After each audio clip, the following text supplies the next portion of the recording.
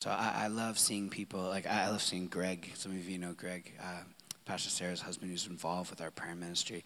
He's one of the more well-educated people in theology, much more formally than I am in our community. And so half the time I'm like, you could give this sermon way better than I could. And he's up here front row, taking notes, being engaged, allowing the Spirit to like push him and shape him in the things that are being shared up front. I want to encourage you to have that posture today. If you have your phone out, make sure it's on the Notes app. Right? Someone's just feeling very convicted right now. Or put your phone down if it's distracting. Lean in and ask, all right, how am I going to do with this? How am I going to do with this? So Luke 5.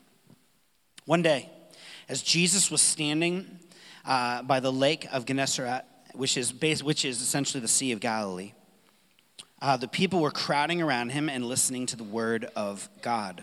So Jesus has already got a little following going. He's a rabbi, so when it says the word of God, it's not like he's just like free verse right now. He's talking about the Old Testament prophets. He's talking about the Torah. He's reciting this tribe, this community, this Jewish faith's religion, and he's commenting on it and sharing about it and allowing it, like it does today, to convict and to encourage. He saw at the water's edge 2 boats left there by the fishermen who were washing their nets.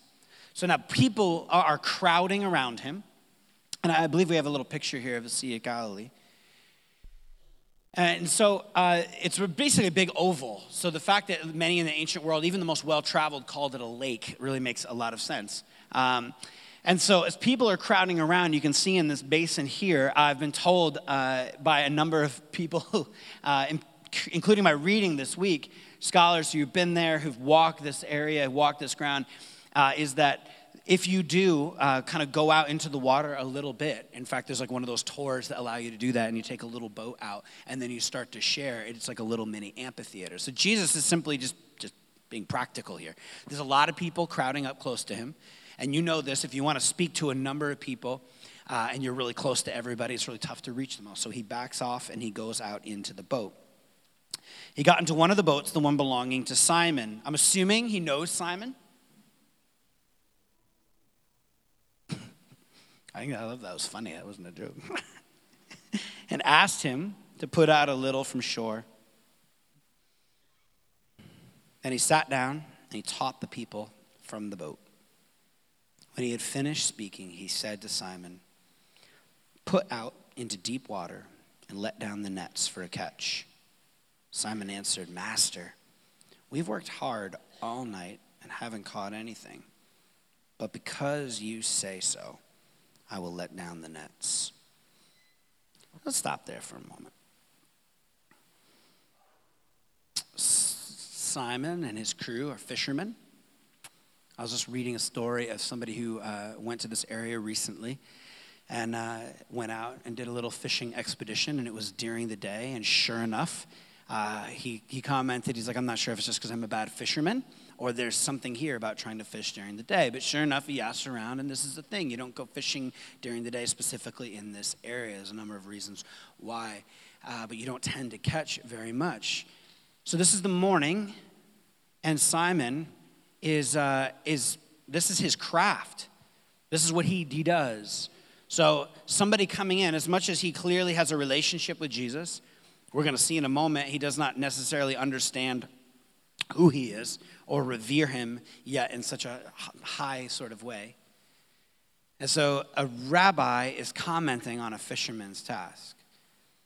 And you can feel the grumbling in this passage. They're like, "Are you serious right now? Am I really supposed to do this? Master, we've worked all night and haven't caught anything. But because you say so, I will let down the nets." That's like a sermon right there.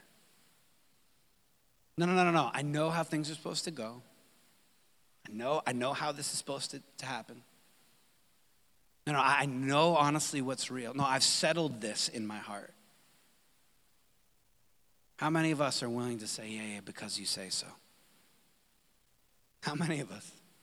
Yeah, because you say so, I'll give it a shot. I don't know about you, but I insulate myself from that sort of like command from God as much as possible. Anyone else? Yeah. Yeah, but because you say so, I will do the thing that is incredibly annoying. We look at this and we again put this sort of scene up in the clouds in some idyllic way, and the disciples were just like, but I'm with the rabbi, and if I were there, I obviously would have done the same thing. Like, no. They don't know who he is at the beginning of his ministry. In fact, we learn from Simon Peter that even at the end of Jesus' ministry, when he does know who he is, he still has a hard enough time obeying anything Jesus says. So let's not get it twisted that, I would have done that. I would have totally gotten involved in that. I would have been, without even grumbling at all. They were cleaning the nets. They've been out all night, and this rabbi wants to pull some kind of parlor trick? This is going to be some kind of like a little guerrilla theater you're going to do? Please, no. I mean, I don't know if all that's in there, but I like to think that it is. Master, we've worked hard all night and haven't caught anything, but because you say so, I will let down my nets.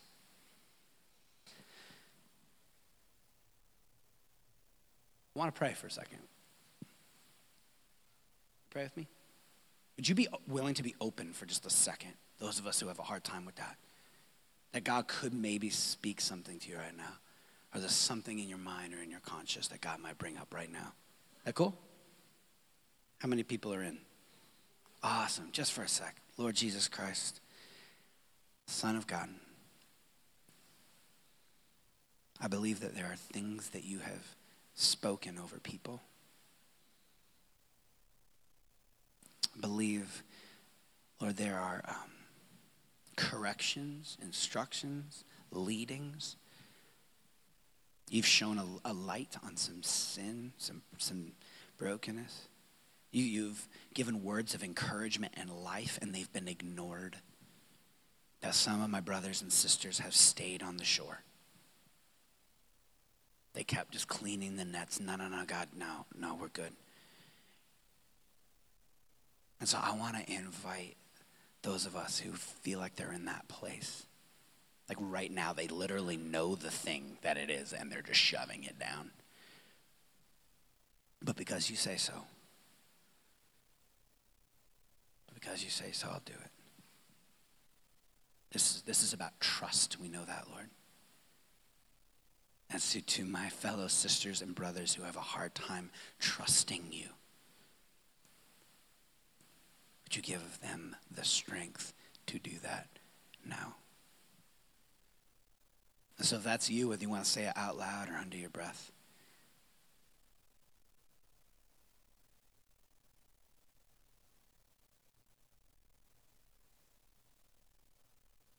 would you just repeat the words? Okay, I'll do it. Okay, I'll do it. Okay, I trust you. In Jesus' name we pray. Amen. You ever been in the presence of greatness?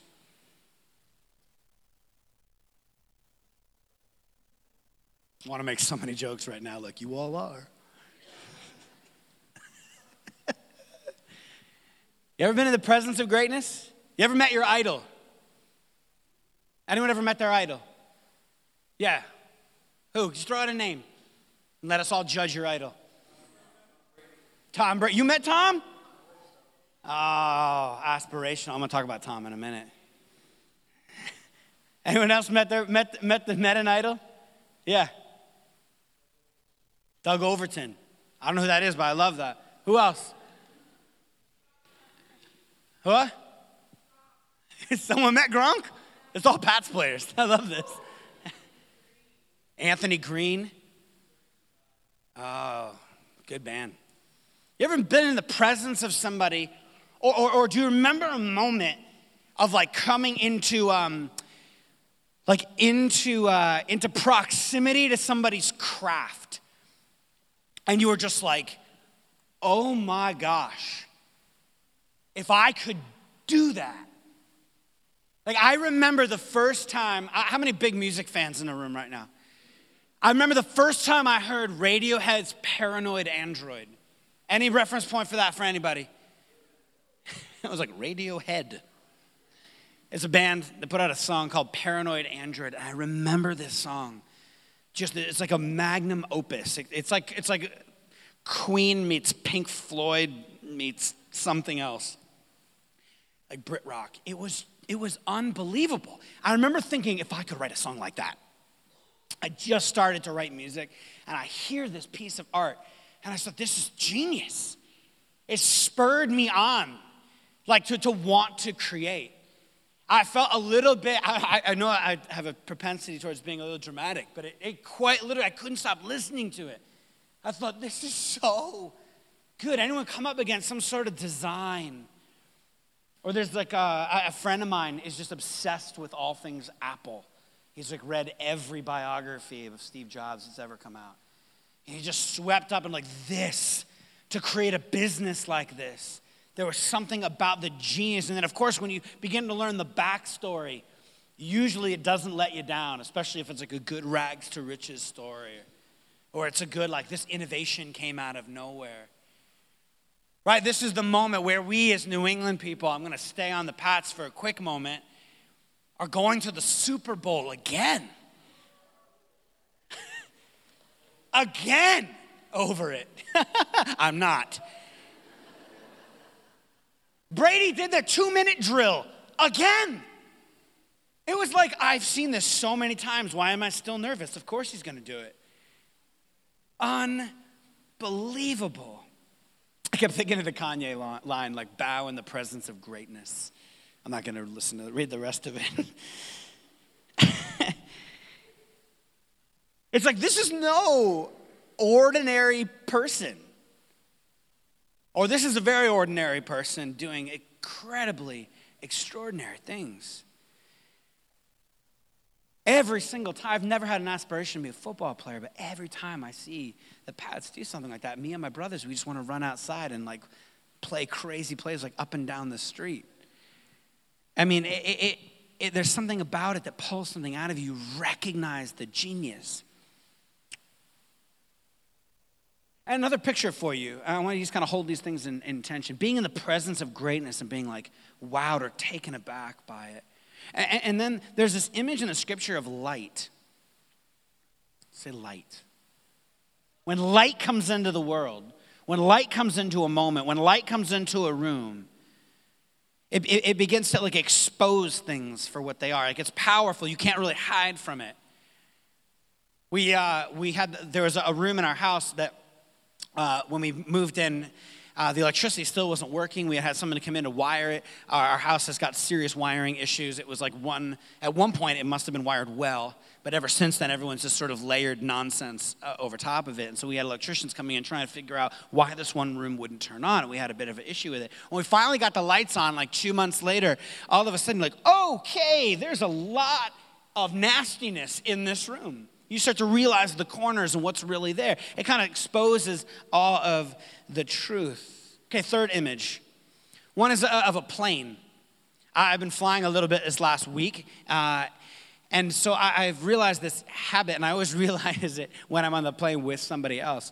I don't know if you remember, Sarah, last time you and I flew, I would put headphones on, and I always need to put on a worship song. It's a little like religious and superstitious, I think, at this point. But honestly, it's like a spiritual discipline. Every time we take off, I realize, oh my gosh, we're probably going to crash. So I better be with the Lord, which some worship music helps me do that. I start to think of my kids. I'm like, should I text? I'm like, what will happen? Like, to this, to that, to the church, to my wife. I'm praying about my wife. Would I be okay if she got remarried? Like, I mean, I'm just like, boo! Off and running very quickly when that plane goes to take off. It takes a lot to distract me from that. But what is it about that moment when you're about to take off or when you're about to land, you start to or just when there's turbulence in the air. That's another thing, like turbulence worship music. Shout to the Lord all the, like, it's because you feel what? I don't know, I feel like the fragility of my life. I feel how small I am. I am in an aluminum can in the sky. Like, if this thing goes down, the life raft that I'm supposed to cling to like this is not going to help. Anyone ever thought about running to the back of the plane? You know how the wings sometimes in a plane crash are still like there, like the back tail? I always think if I could run back and find a compartment, like go to the bathroom and kick through the door. Nobody? I'm so weird. Okay. Plane, light, your idol. I was trying to find a way, and I needed sort of 3 different images to get at this. And what happens in this next section? Because if you've ever read through this text, which is a fairly common text, this is about the calling of the disciples. Peter's reaction to Jesus' miracle is strange. Master, we've worked hard all night, haven't caught anything, but because you say so, I will let down my nets. When they had done so, they caught such a number of fish that their nets began to break. So they signaled their partners in the other boat to come and help them, and they came and filled both boats so full that they began to sink. When Simon Peter saw this, he fell at Jesus' knees and said, "Go away from me, Lord, I am a sinful man."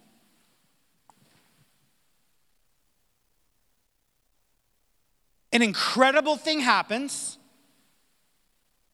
He's a little bit humbled. He was like, nothing's going to happen, Jesus. But he goes out there, this happens.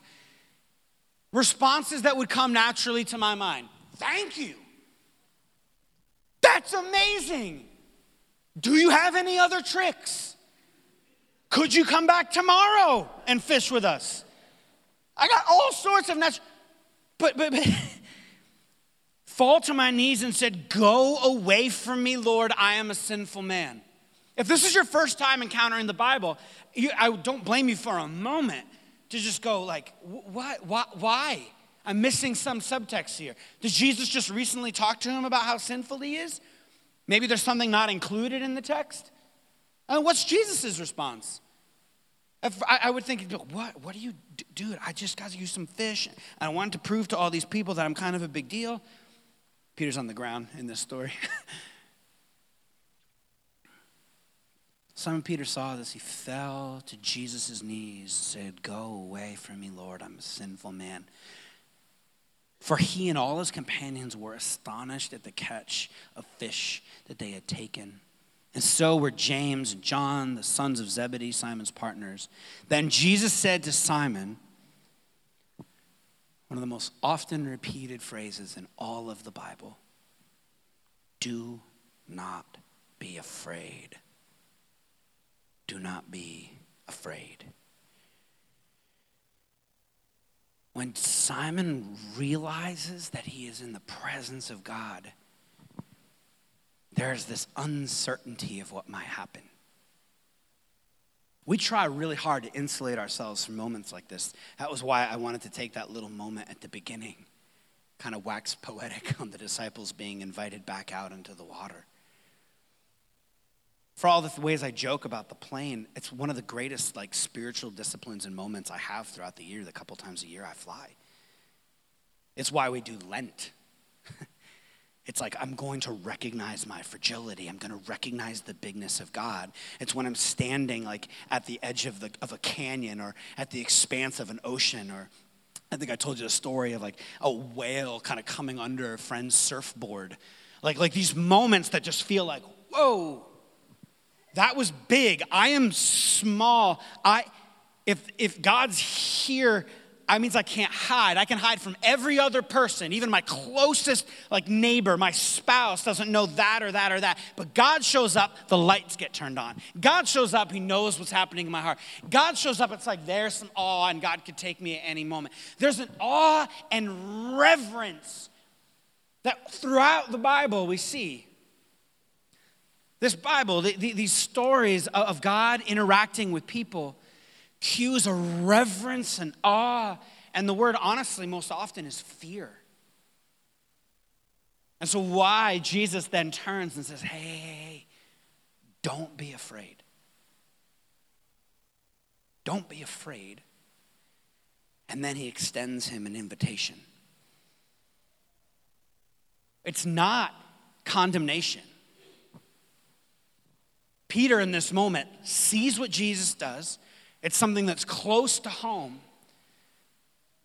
And he just falls down oh my gosh, I am in the presence of greatness. I am not worthy. It reminds us of Isaiah 5, where Isaiah, it just has this encounter with the Lord, and he just says, I am nothing. Woe's me. And actually, the same thing that happens to Isaiah happens to Simon here, where he recognizes how small he is. He recognizes his need for God. He recognizes the inconsistencies and the brokenness and the passions that have gotten disordered in his own heart. And then he hears the words of God, I will cleanse you. And then he is sent out. Here I am, send me, in Isaiah. And we have the same thing happening here with Simon. There's not condemnation. He's extended an invitation. Peter wanted to send the Lord away. He says, get out of here. The opposite response that probably any of us would think to have. Go. I can't. I can't. That's too much. He goes to send the Lord away, but Jesus wanted to draw Peter closer. When we encounter the things of God in the way of Jesus, even as folks that have been following him for a long time, this obviously relates to the folks that maybe do not consider themselves followers of Jesus, who are just trying to make sense of their spirituality this morning. But I think for a lot of us, we continue to build walls, insulating ourselves from the presence of God in our lives. It manifests itself often just like this. I don't want to be, anyone has a hard time being quiet for a long time because they don't want to be like alone with their thoughts. Be honest. It's okay. I've told this story like about 1,000 times of my need to put on like a TV show when I go to bed and fall asleep to like radio or something else. I can't even put on music because music too much triggers like, oh yeah, there's all that I have to think about and pray about. And it's one of the few quiet moments I have during my day. I've had to really like get to a healthy place with that. It's the same thing. In fact, oftentimes I literally think it's the same thing. I can't be quiet, i.e. I cannot be with the Lord. The Bible will be my only place, which is a good place to start of my interaction with God, but I will skip around and I will read a one-verse devotional that just tells me the best is yet to come, and then I will walk away from it. This is why the psalmist David reflects. He says, what God desires in Psalm 51:17, the sacrifices of God, like what he's after, are a broken spirit, a broken and contrite heart, O God, you will not despise. It's about getting to reality. David's not like, feel real bad all the time. That's what God likes. No. God wants reality. When Jesus shows up and does this miracle, it's not like some magic supernatural dust he's sprinkling on the earth. It's actually heaven breaking through and the most real earth that there is. Like this is a moment where he sees things as they are through a simple miracle of extra fish. Whenever Jesus seems to show up in the scriptures, whenever God shows up, when Paul's talking about like the end of the world and God showing up, it's like light. Things just like, oh, that's how things really are in my heart, in the world. And so it seems scary at first and frightening. Why? Because our sin in the garden was that we were hiding. So you can't hide. But what happens on the other side of hiding?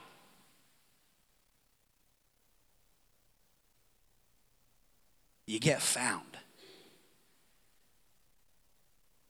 And being found is kind of what Jesus is all about. And I have found that being found is not a one-time event. There's amazing grace, how sweet the sound that saved a wretch like me in a big way, like when I first came to Jesus. And then there's like amazing grace, how sweet the sound that saved a wretch like me like yesterday. That keeps waking me up to life. And I think it's hard for some of us to trust that on the other side of the initial conviction that it is coming up against the way of Jesus is life, is freedom, is joy. And it's easy when it's sometimes the obvious things in our lives that are jacked up. But oh man, It's the subtle things that hook us and that take us away from the best is yet to come. That take us away from the goodness of life. There's no condemnation. Jesus sees that Simon's having a moment here. He sees that Simon sees truly. And then Jesus goes, don't be afraid. I get it, man. I'm a big deal. I get it. This has happened before. You know, one of the tough parts of the trade of the whole Messiah thing. I get it. Don't be afraid. I like to think maybe you just say, get up. And then what does he extend to him? An invitation. Come on. The whole thing about waking you up that I just did, let's go do that for some others. Come, follow me. Follow me. And for a rabbi to say, follow me, literally means to follow him. Ever played follow the leader? As a child, it's a pretty simple game. Adult Christians seem to have a hard time with it. Yeah, but he didn't really mean that. I mean, love your enemies, kind of. No. Look, I'm the chief of sinners up here. Please don't get it twisted to some sort of distance of me and you. Or maybe you and the person sitting next to you. Come, follow me. The life that I have for you. Right? He says in John, I've come to give you life and life to the full. Abundant life. Really, really good life. The best that there is. Come follow me. Being invited into greatness. This is why, if you're a follower of Jesus, it's really hard to enjoy sin. Right? It's like when people feel like, oh, I feel so guilty. It's like you're not trusting God's grace for you, one, but it's why it's really difficult to enjoy sin and why people usually just have to walk away from the faith altogether, or they have to take seriously God's grace that he loves you and for you and is going to fight this out with you and can heal you. Right? Because if you're a follower of Jesus and you know the way, if you know what it is to sing in tune, then when things start getting out of tune, you feel it and sense it immediately.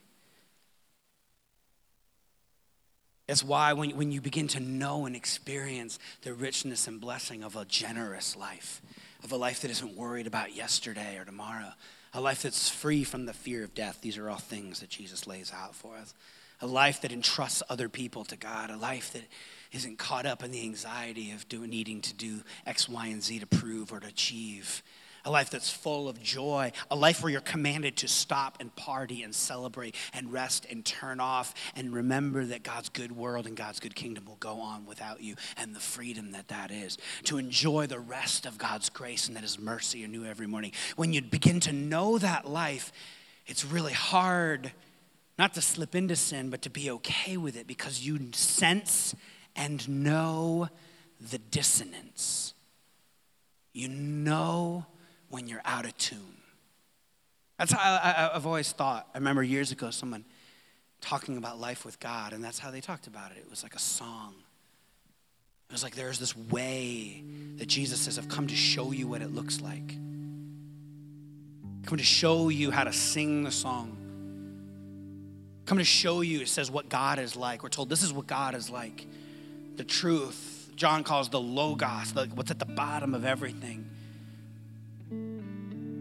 So when it's like, oh, come to the altar, the Father's arms are open wide, forgiveness is bought with, like as soon as you start to slip, feel it, you know it. And there's this invitation to come back into tune with the song. There are folks here today, I know that you're here. I had a few friends tell me that you're here. They just feel like you need an invitation to like sing along. So consider this your invitation. Maybe you've been circling the community for a bit, and maybe you're not Peter in this story. Maybe you're just in the crowd. Like you're out on the crowd, you're looking at this whole thing go down, and you're like, I think I would love for something like that to happen to me. But if that means I'm gonna have to, like if I begin to trust that that's God and that God's making all things new and that this thing that seems to be beautiful that's happening right now, if that means he's also then gonna call me to follow him, I don't know if I can do that. I don't know if I'm ready for everything that would come. Let me tell you, it is the only way. But it is hard. Dietrich Bonhoeffer says when Christ calls you, he calls you to come and die. To come and die to yourself. To come and die and kill off all the things that actually aren't truly you. That aren't who God created you to be. So the invitation is both easy. Come to me, all who are weary and heavy laden. I won't lay heavy things on you. And yet the invitation is to say, take this so seriously.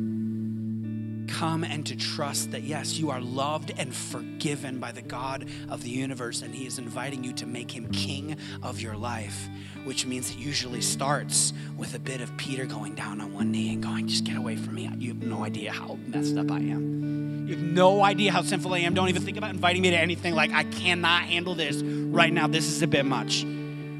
It's that moment where you are in the presence of greatness.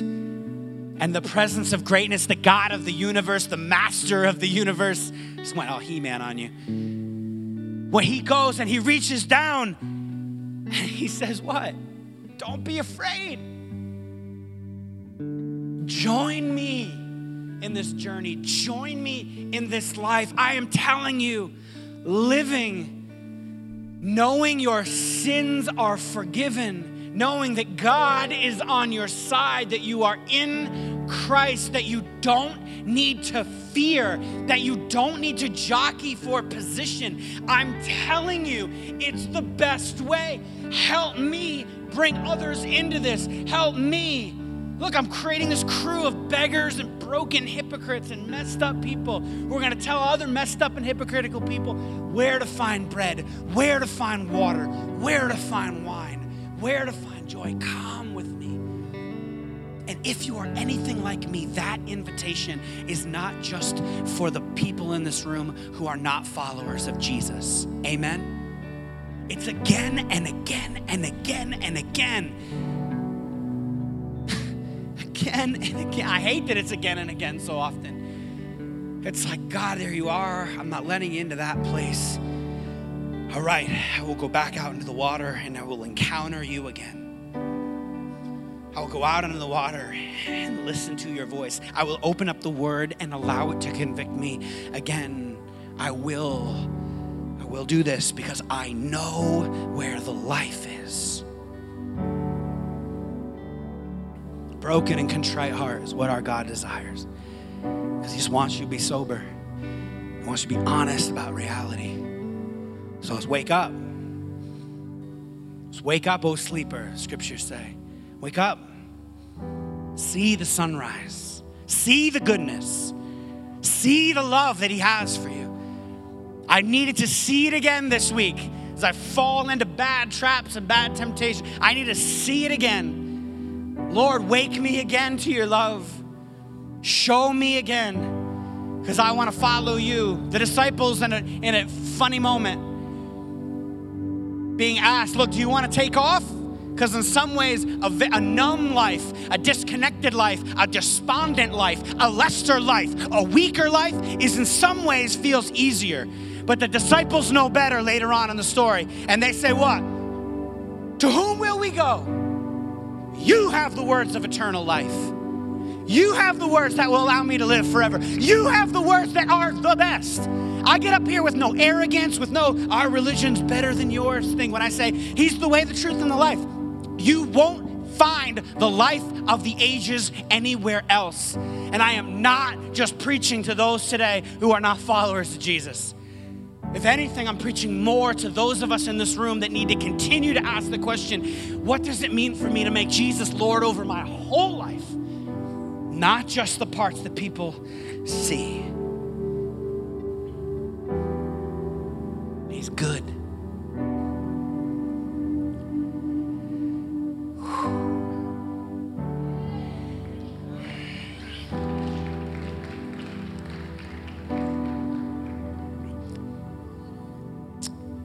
So,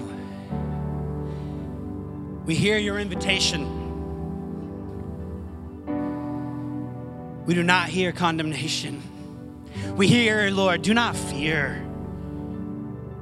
Come, I'm gonna make you fishers of men. Come, you're gonna join this beautiful movement of justice and love and mercy and goodness. Come, be an agent of my grace. Come, be an agent of reconciliation. I'm gonna make my appeal through you. Come and join the good fight. Come and rest. Jesus says, come and rest. Come and know his joy. Come all who are weary and heavy laden. God, just come and follow me. Trust me. Don't trust Andrew. Don't trust Sanctuary.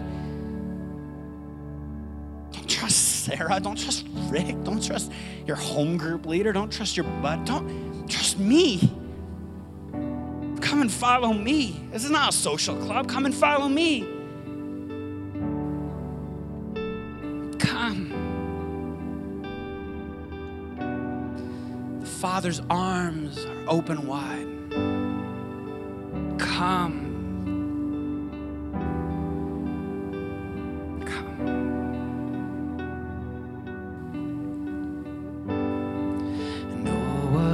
Savior, isn't he wonderful? Sing hallelujah, Christ is risen. Bow down before him, sing hallelujah, Christ is risen.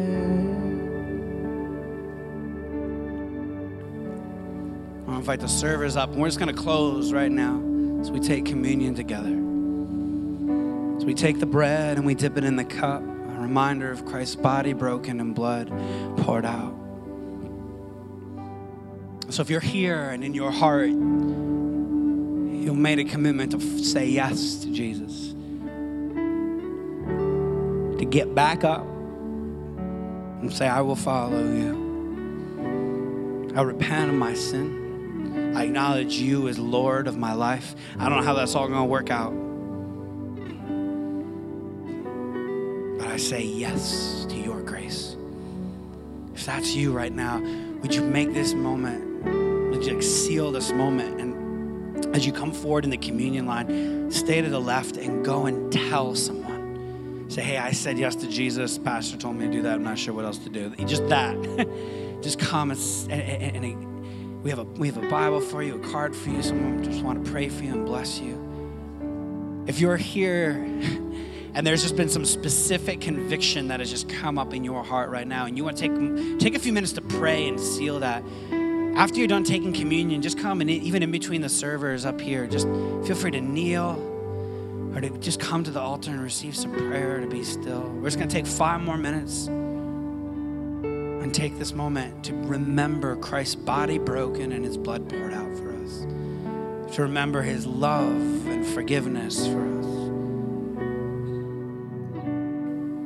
The night he was betrayed, Christ gave thanks. He broke bread and said, this is my body given for you. Do this in remembrance of me. And later on, he takes the cup. Says, this is the blood, the new covenant in my blood, as often as you drink it. So remember, do this in remembrance of what I've done, of who I am, of this great way that you are invited into. So we come to the altar. We come to the table. The Father's arms are open wide.